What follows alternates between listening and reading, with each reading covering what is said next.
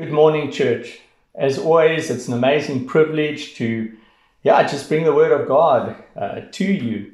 The lesson this morning is a particularly challenging one to teach as well as to understand. But I am really super excited about just sharing with you what I've been learning recently about this critically important subject. But before we get into that, have you ever missed an appointment, a really important appointment, or an event that has had consequences? Think about that. I was thinking about this for myself, and I remember a time when I was traveling extensively. I was flying to my head office in Pretoria almost every week. And about 4 or 5 years ago, I was relaxing at OR Tambo in one of the business lounges, as I usually did if I had enough time. And I was waiting to board my flight. It was the last flight in those days. It was the 1815 flight, 6:15 BA flight, BA number 6239. And that flight always boarded at gate B3. It's just the way it was. I was so used to hearing the boarding call for that flight, and then a reference to boarding at B3. This particular day, I was particularly engaged and busy checking my emails. I was charging my phone. I was charging my laptop. I had different documents on the table in the lounge that I was working through. And I was kind of listening with one ear to the announcements. I heard some announcements, but I didn't hear boarding gate B3, sort of linked to any BA flight number that I was familiar with. So I carried on working. I glanced at my watch and it was like 10 to 6. I thought, that's not a problem. This flight does occasionally board late, and I carried on working. But then there was a particularly urgent announcement, that was announced in the lounge as well as throughout the airport, and it went like this. This is an urgent and final boarding call for passenger Trollip, who is still delaying BA flight 6239 to Port Elizabeth. Make your way urgently to boarding gate E1. I thought, oh my goodness, how could this happen? We always board, at gate D3. Well, you can imagine the panic I was in. I had to get all of my equipment together, my files, shove them in my bag. Some of the stuff fell out of my bag. I was cleaning it up off the floor, trying to zip it up as I was running through the lounge, down the flight of stairs. To the right is boarding gate D3. It normally takes me like 30 seconds to get there. But the E boarding gates are in the basement of the airport. So there were 2 long flights of stairs that I needed to go down. And of course, everybody was walking so slowly. Really. Who dawdles in an airport? So I kind of had to try to politely bustle my way through, the crowds. Excuse me, madam. Excuse me, sir. I got down to the boarding level E, ran as fast as I could to E1. But as I was approaching, I saw the last bus depart with a few passengers on, and the ladies closed the glass door. I came to them. I said, please, ma'am, name's Trollip. So sorry I'm late. Can I get on the flight? And they said, sorry, sir. The boarding gates are closed. We warned you twice. Now, I can't remember hearing the first warning, but amen. Point is, it was my fault. I just wasn't ready. I wasn't alert. I wasn't listening properly. Now, it wasn't too serious a mistake because I managed to get a taxi to a convenient and reasonably cheap guest house close by, and I got myself on the early flight the next morning to Port Elizabeth. So the consequences weren't that great. But there are some events that if we do miss and are not prepared for, have pretty serious consequences. Single brothers, imagine if you are not prepared for your wedding. Okay, let's say that, you wake up that morning sort of half asleep, and you imagine, you remember that the wedding starts at 2 in the afternoon. You've got lots of time. But what you forget is that quite recently, You and your wife and everybody else organizing the wedding moved her to a morning wedding. Imagine getting that phone call from your grooms, your best men, saying, "Hey, buddy, where are you? We're waiting for you in the church. Your wife is just about to arrive." And that's a nightmare as well, right? And that's an important event not to miss, your wedding. Or imagine if you're working at a company and you are to receive a very special visit from President Ramaphosa. President Ramaphosa is visiting different companies to find out, what you're doing. And you are part of the receiving committee, and you have also been asked to make a presentation on your department. Imagine you forget the date. Imagine you're sitting in your office and one of your colleagues, rushes to the door and says, "Where are you?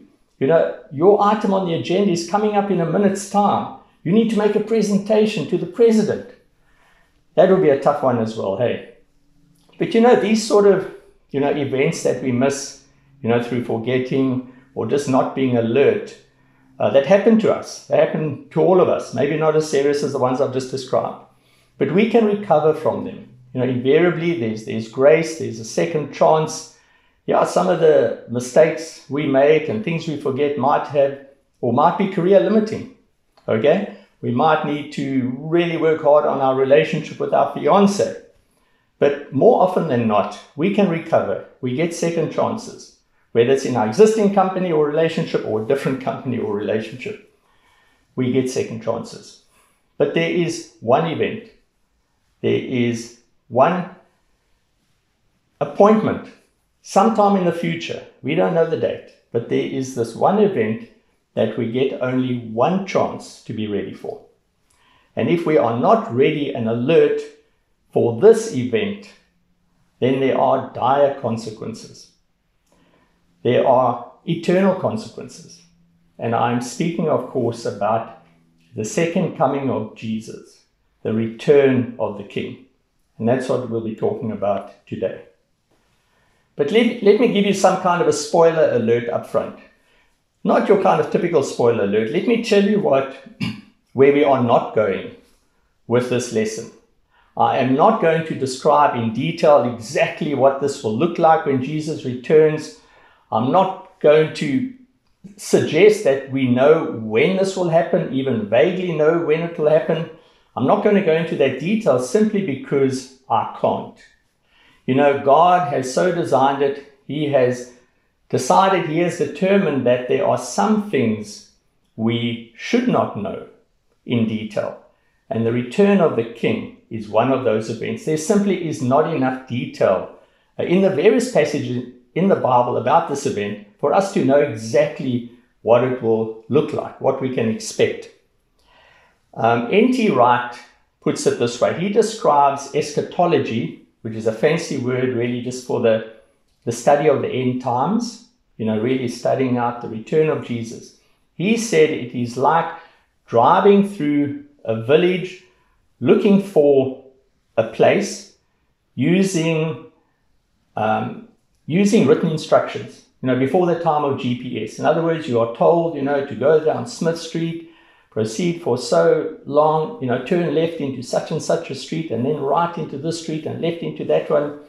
And he said it is like that, but in a very, very thick mist.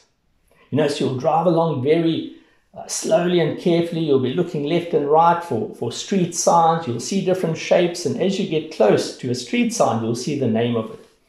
And you'll need to continue like that until you get to your journey.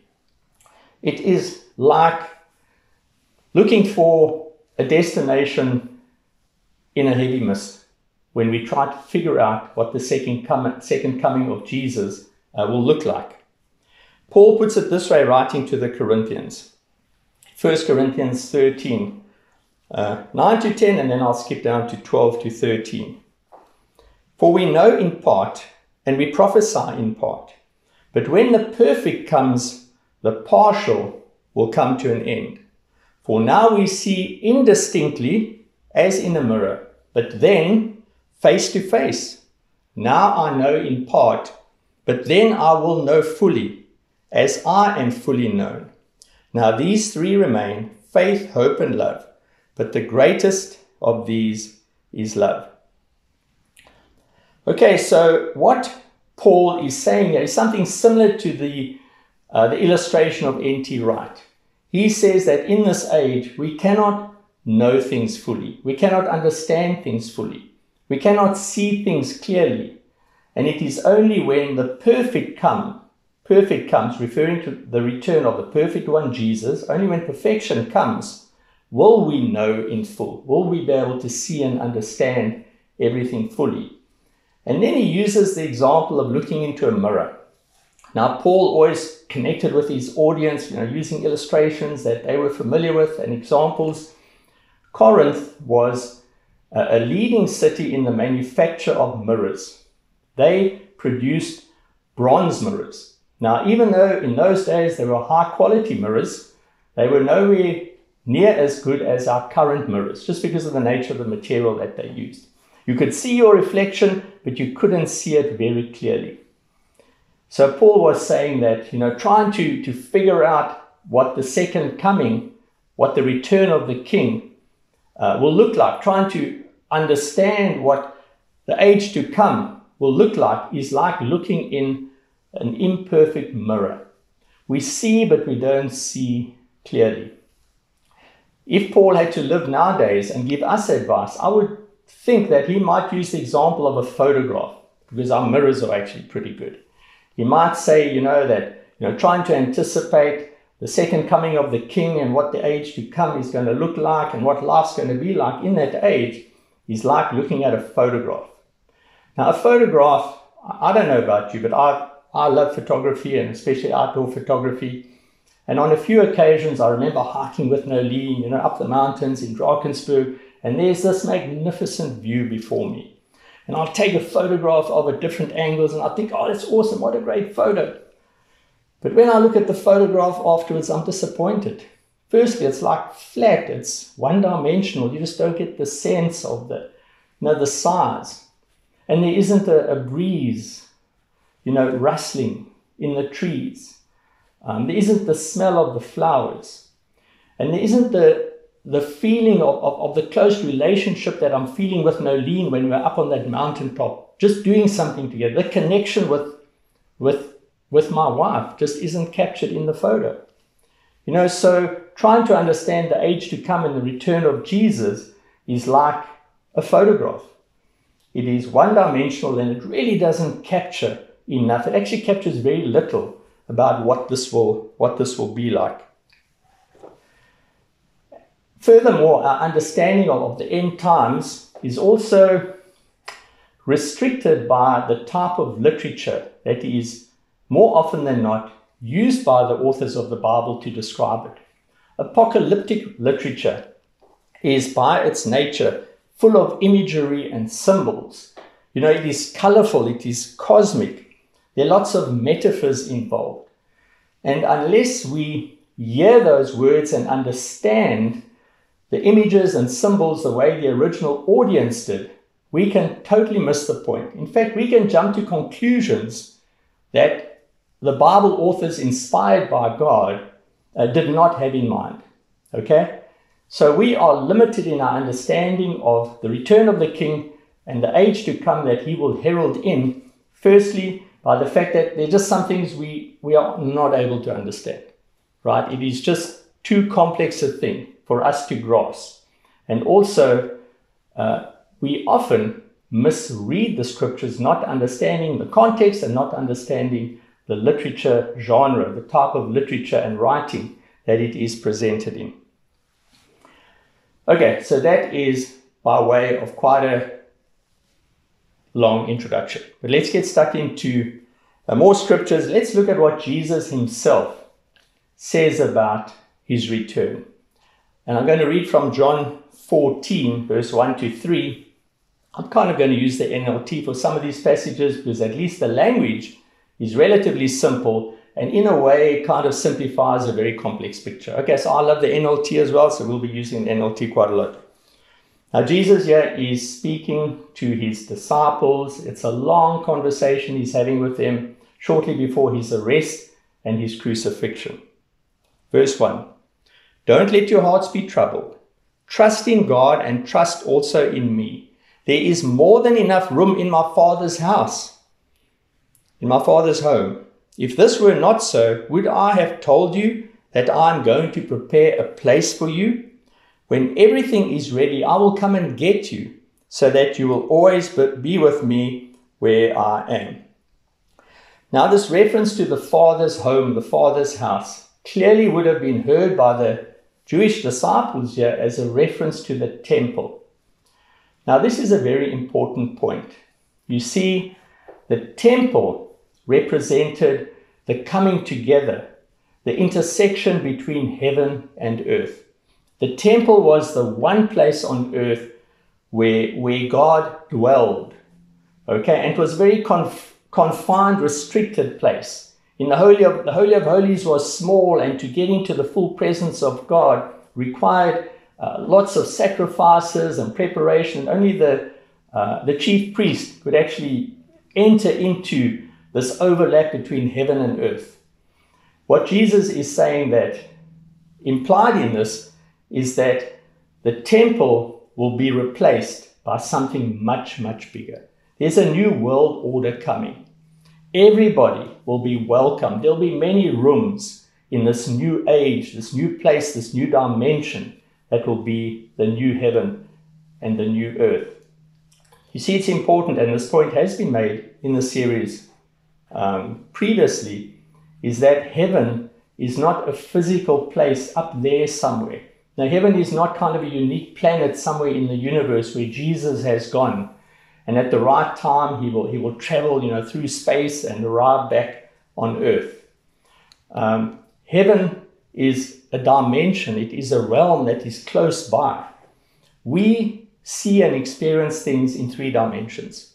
Heaven is it's a spiritual realm that is waiting to break in. That is a 4th dimension. It's an additional dimension. And at this time, we are not fully exposed to that. We do not fully experience, heaven, the place of God's full reign and rule. We pray, as we heard last week, we pray that God's kingdom will come and that his will be done on earth as it is in heaven. God's will come fully. God's will be done fully, and his kingdom will come fully when Jesus returns.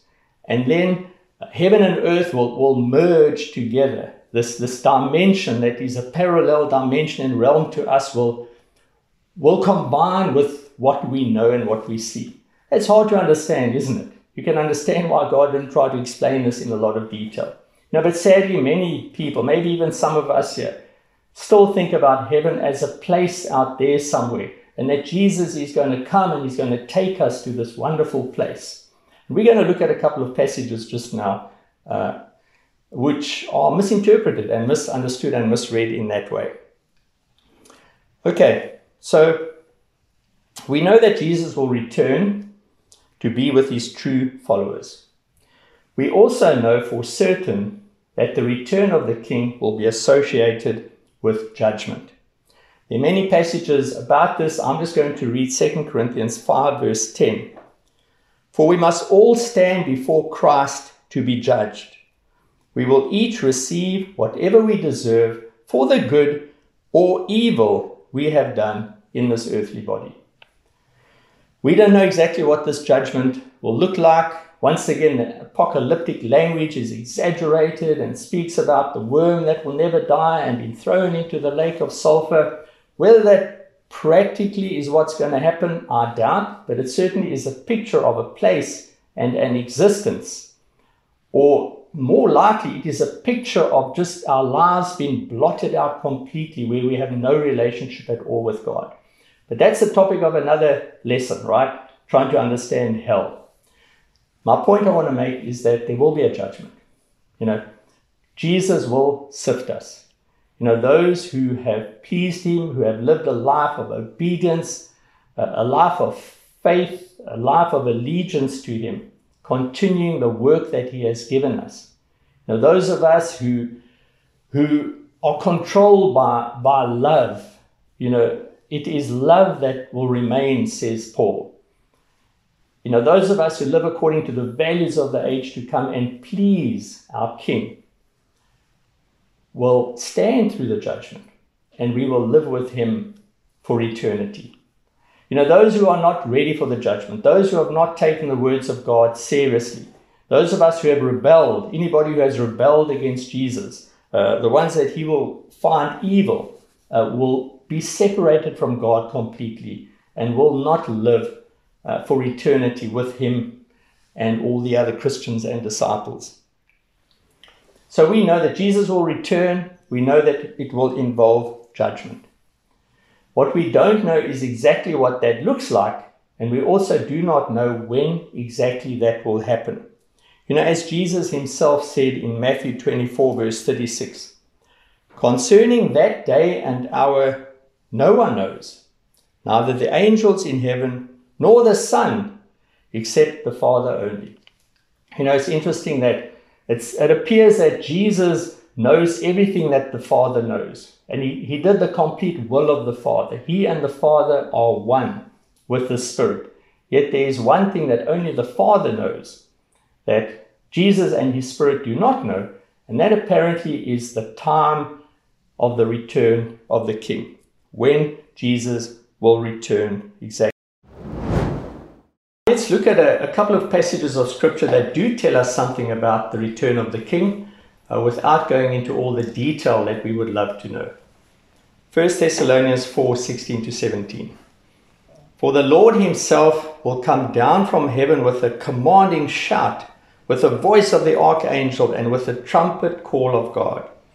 First the believers who have died will rise from their graves. Then together with them, we who are still alive and remain on the earth will be caught up in the clouds to meet the Lord in the air.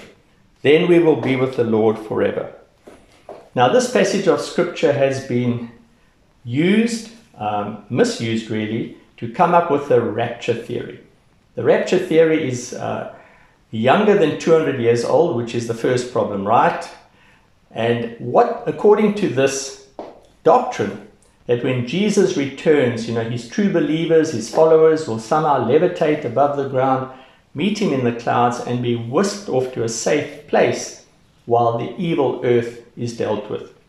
And there are various, shades of that doctrine and some details that people don't fully agree on, but let me just leave it there.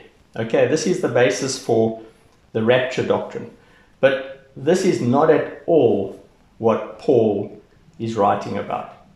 Firstly, we need to understand the purpose for the letter, and this passage in particular. Paul wrote this to comfort the Christians in Thessalonica. This seemed to have been an amazing church. They loved each other deeply. And some of their brothers and sisters were dying before the return of Christ, and they were concerned about them. They were mourning for them, but they were also concerned about, how's this going to work? We're alive, they dead. Are we going to meet up again together, etc.? So Paul assures them that yes, we will all, be there when Jesus returns. We will all be there to welcome him. In fact, the dead will rise first, okay? And then we will meet with them and meet with Jesus. But the first verse here, which is a reference to Jesus coming down from heaven with a commanding shout and with a divine voice and a loud trumpet call, would have reminded them of something in their history. What do you think that was? Yeah, Moses, right? Moses went up a mountain to be with God. There was much noise and palaver around this event. It was a big thing, man. God spoke and Moses spent some time with God, and then Moses descended. He came down to the people. Moses is a powerful type, a prefigure of Christ. So Paul is simply using, Moses coming back to the people, down to the people, using that to explain how Jesus, after being with the Father for a while, will come back. I don't think we need to take the descending literally. I don't think, we're going to have to look up into the sky and see Jesus coming down from the sky. Elsewhere, in fact, Paul refers to the appearing of Jesus. For example, in Colossians 3 verse 4, the appearing of Jesus is much more in line with the biblical understanding of heaven that it is kind of a parallel realm and dimension that we can't see yet. But when heaven and earth come together, that Jesus will then appear rather than physically descend from anywhere. Okay, but what about this being caught up in the clouds to meet the Lord?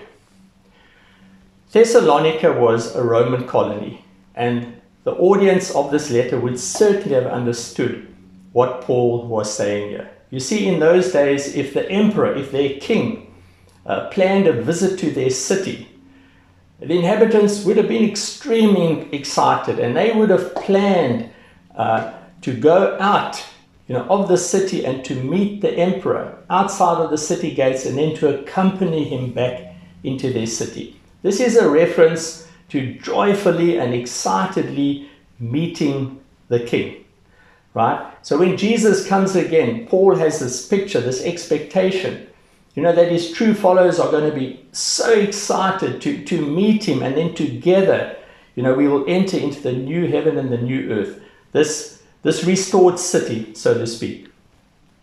So we can see then from this passage that this is not at all about a rapture to, help us to escape from the earth and then Jesus somehow coming back in future with us, right? The rapture theory is a false doctrine. I don't know how else to put it. Okay, so we learn something from this passage of Scripture. We learn that when Jesus returns, that it is going to be the return of a king, that we will welcome him joyfully, and that somehow we will accompany him and he will accompany us into the new city that is the new heaven and the new earth. And no one's going to be disadvantaged. If you died back in 30 AD or 40 AD, or if you die the day before Jesus returns, everybody will be treated the same. Our resurrected bodies, will meet him together with those of us who might still be alive. Another passage of Scripture that gives a false picture of the return of the king if it's not read properly. I'm referring to a passage in 2 Peter 3. Let me start reading from verse 3. Most importantly, I want to remind you that in the last days scoffers will come, mocking the truth and following their own desires. They will say, what happened to the promise that Jesus is coming again? From before the times of our ancestors, everything has remained the same since the world was first created. Now, Peter is writing this letter to address false teachers in the church. In particular, false teachers who are saying, God is not faithful, Jesus is not going to come again. Look, it's been decades, since Jesus returned to the Father. So they were basically teaching the people just to go back to their old ways. And they were very corrupt, these false teachers. And I don't think they could live up to the standards, so they were encouraging everyone else to just go back to the way we were living. Okay, so this is obviously a serious heresy that Peter needs to address. I was just thinking that this sounds like quite a few people I've met over the years. And perhaps I was like this as well. I can't remember this in particular, but I certainly was a scoffer. I didn't believe everything that the Bible said. No, but I've met some people over the years who, when you discuss the gospel and the resurrection and the second coming of Jesus, it's like a veil goes over their eyes. You can see that they just don't believe this. It seems too ridiculously different from their normal lives to kind of expect and to believe that, Jesus will come again and he will totally restore, the earth and create a new heaven and a new earth. It just seems impossible to them. So we can understand where this comes from. It is tempting, when every day is exactly the same, nothing changes, that we can so easily assume that tomorrow is going to be the same as yesterday and the same as today. Let's read from verse 5. They deliberately forget that God made the heavens long ago by the word of his command, and he brought the earth out from the water and surrounded it with water. Then he used the water to destroy the ancient world with a mighty flood. And by the same word, the present heavens and earth have been stored up for fire. They are being kept for the day of judgment, when ungodly people will be destroyed. Now, very importantly, when we read the passages that follow, the verses that follow, Peter here is making a comparison with the ark. He's saying that God destroyed the earth through the flood. He cleansed the earth. And we know that God promised that he would never destroy the earth with water again. What Peter here is saying that there will be an event similar to the flood, where God will cleanse the earth completely, and those that are righteous will be saved. So there is a comparison here between using fire to achieve the same things that God used water for, the flood, to destroy evil and to cleanse the earth. Verse 8, but you must not forget this one thing, dear friends. A day is like 1,000 years to the Lord, and 1,000 years is like a day. The Lord isn't really being slow about his promise, as some people think. No, he is being patient for your sake. He does not want anyone to be destroyed, but wants everyone to repent. Peter is making the point that God sees time differently. I don't think we should literally say that exactly 1,000 years, for God is like one day to us. That's not the point. He's simply saying that God sees time very differently to what we do. God is patient. God waits and waits and waits. God sees the big picture, and he knows when the best time is to act. He also says that he does not want anyone to be destroyed, but wants everyone to repent. Why is God so patient? Why is it taking so long for Jesus to return? Because there are still people who God wants to save. God wants as many people to repent as possible, to live with him for eternity before he sends Jesus. Think about that. That should give us a sense of urgency, right? To announce the kingdom, to share our faith, to proclaim the gospel. Knowing that as we do so, that can actually hasten the coming of Christ. We'll get to that in a moment though. Okay, so let's carry on in verse 10. But the day of the Lord will come as unexpectedly as a thief. Then the heavens will pass away with a terrible noise, and the very elements themselves will disappear in fire, and the earth and everything on it will be found to deserve judgment. Since everything around us is going to be destroyed like this, what holy and godly lives you should live, looking forward to the day of God and hurrying it along. On that day he will set the heavens on fire, and the elements will melt away in the flames. Wow, now this certainly looks like the world's going to be destroyed, right? But let's look more closely. Remember that this is written in apocalyptic literature, which is very colorful, it's cosmic, it's a little bit over the top, and it uses symbols and metaphors that we might not necessarily understand as the original audience did. Firstly, it refers to the heavens the heavens passing away with a terrible noise.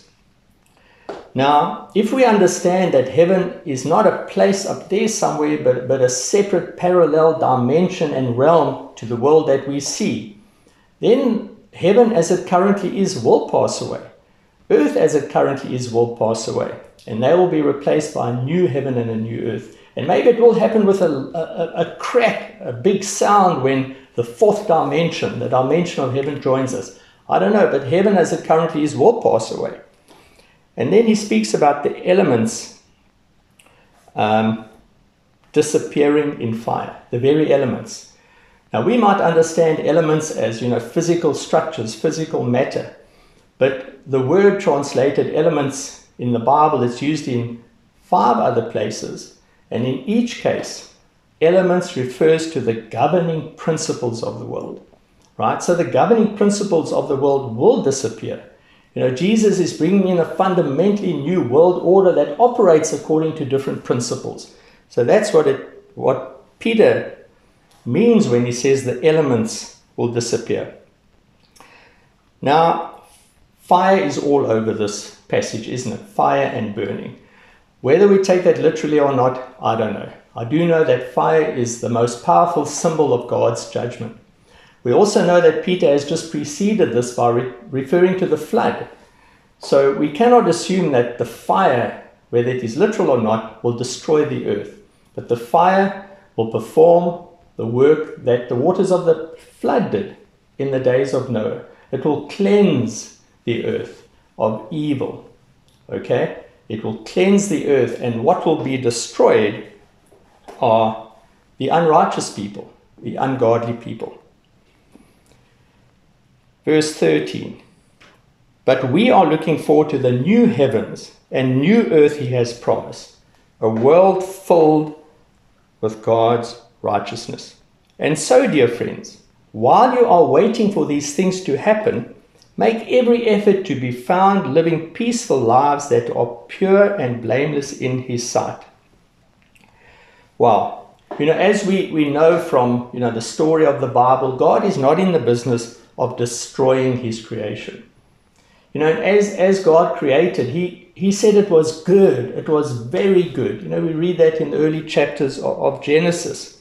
So God is not in the business of destroying. He is in the business of renewing and restoring all things. Hence the reference to the new heaven and the new earth. That's a theme that's picked up in other books of the Bible too.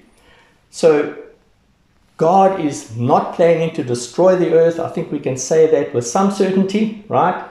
God is in the business of renewing and restoring. The current earth as we know it will pass away. The current heaven as we know it will pass away. What we will have instead of these two separate dimensions and realm is one renewed, restored, combined heaven and earth. Really going back to the times before sin separated us from God. Sin separated earth from heaven in the Garden of Eden. Okay, so it is in a sense going back to the state that existed before sin. Just to conclude this lesson, we can't control or even influence the return of Christ. We have no idea what that will look like. We can't control it. We also don't know when he will return. That's totally out of our influence as well. But what we can control, what we can influence, is how we live now in anticipation of that event. And in this passage in 2 Peter that we have just read, I want to pull out 4 lessons for us. How do we live now in anticipation of the second coming of Christ? In verse 13, Peter encourages us to live holy and godly lives. Live holy and godly lives, he says. We don't know when Jesus is going to return, but when he does, make sure that he finds you living lives that are set apart to serve him, holy, and lives that are, that are godly, lives that are spirit-led, lives that have embraced the purpose and the mission of God's people, of the King. Secondly, in verse 12, Peter encourages us. He says, hurry the day along by proclaiming the good news, essentially, right? Hurry the day along. We can accelerate and bring closer the coming of Christ by sharing our faith, by getting as many people to repent as possible, which is the will of God. Number 3 from verse 13, eagerly desire the return of Jesus and the new heaven and the new earth. Eagerly desire that. Do we do that enough, church? I know for me, man, I can get so bogged down in, today's activities and events and things. And I do tend to kind of make the assumption that tomorrow is going to be the same as today. I don't spend enough time imagining and thinking about the new heaven and earth. The new heaven and the new earth. What that's going to be like, just to be with Jesus.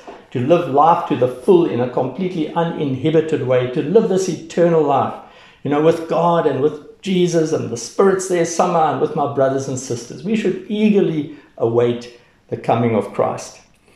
And then number 4 from verse 14.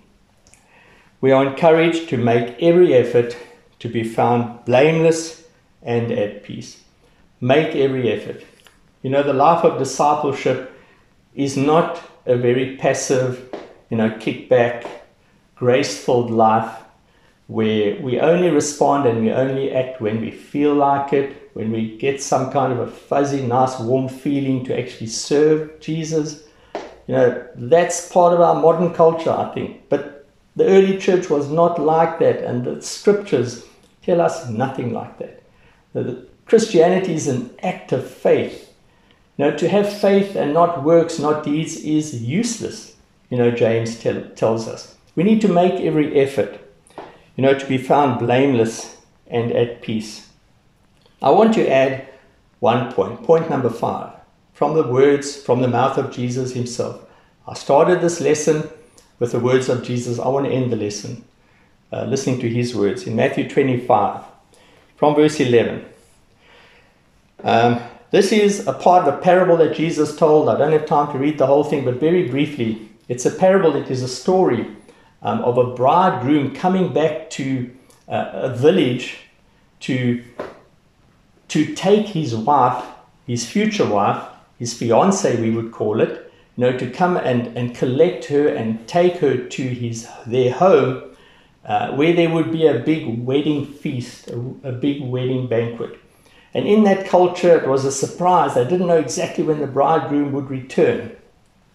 And it is a parable of, in the bride's home, or future bride's home, there are attendant bridesmaids called virgins, right? 10 young virgins would look after her and be prepared.